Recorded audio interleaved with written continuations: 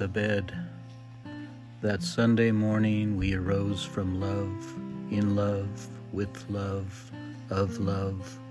From the bed we shared, that lovely bed we'd made from dreams. That sweet bed that held us as I held you, as you held me. That bed, that bed, that bed. Our love transformed that humble bed into the bed of beds.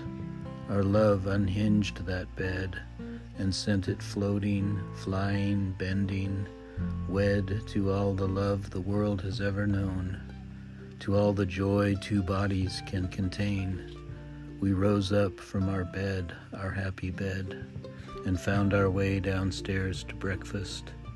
Our love transforming every sip of coffee, every bite of melon, every taste and touch and sight and smell, and every sound.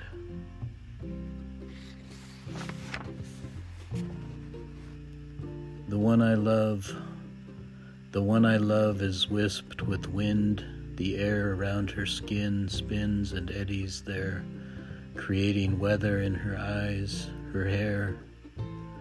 The one I love is like the country sky, open wide and calm, recalling why the world is good but gone and gone awry. The one I love remembers me in all she does, in every thought, in every call for help when I am there to catch her fall. The one I love is in my mind, my arms, when I find space to occupy her charms, and she finds time to wake to my alarms.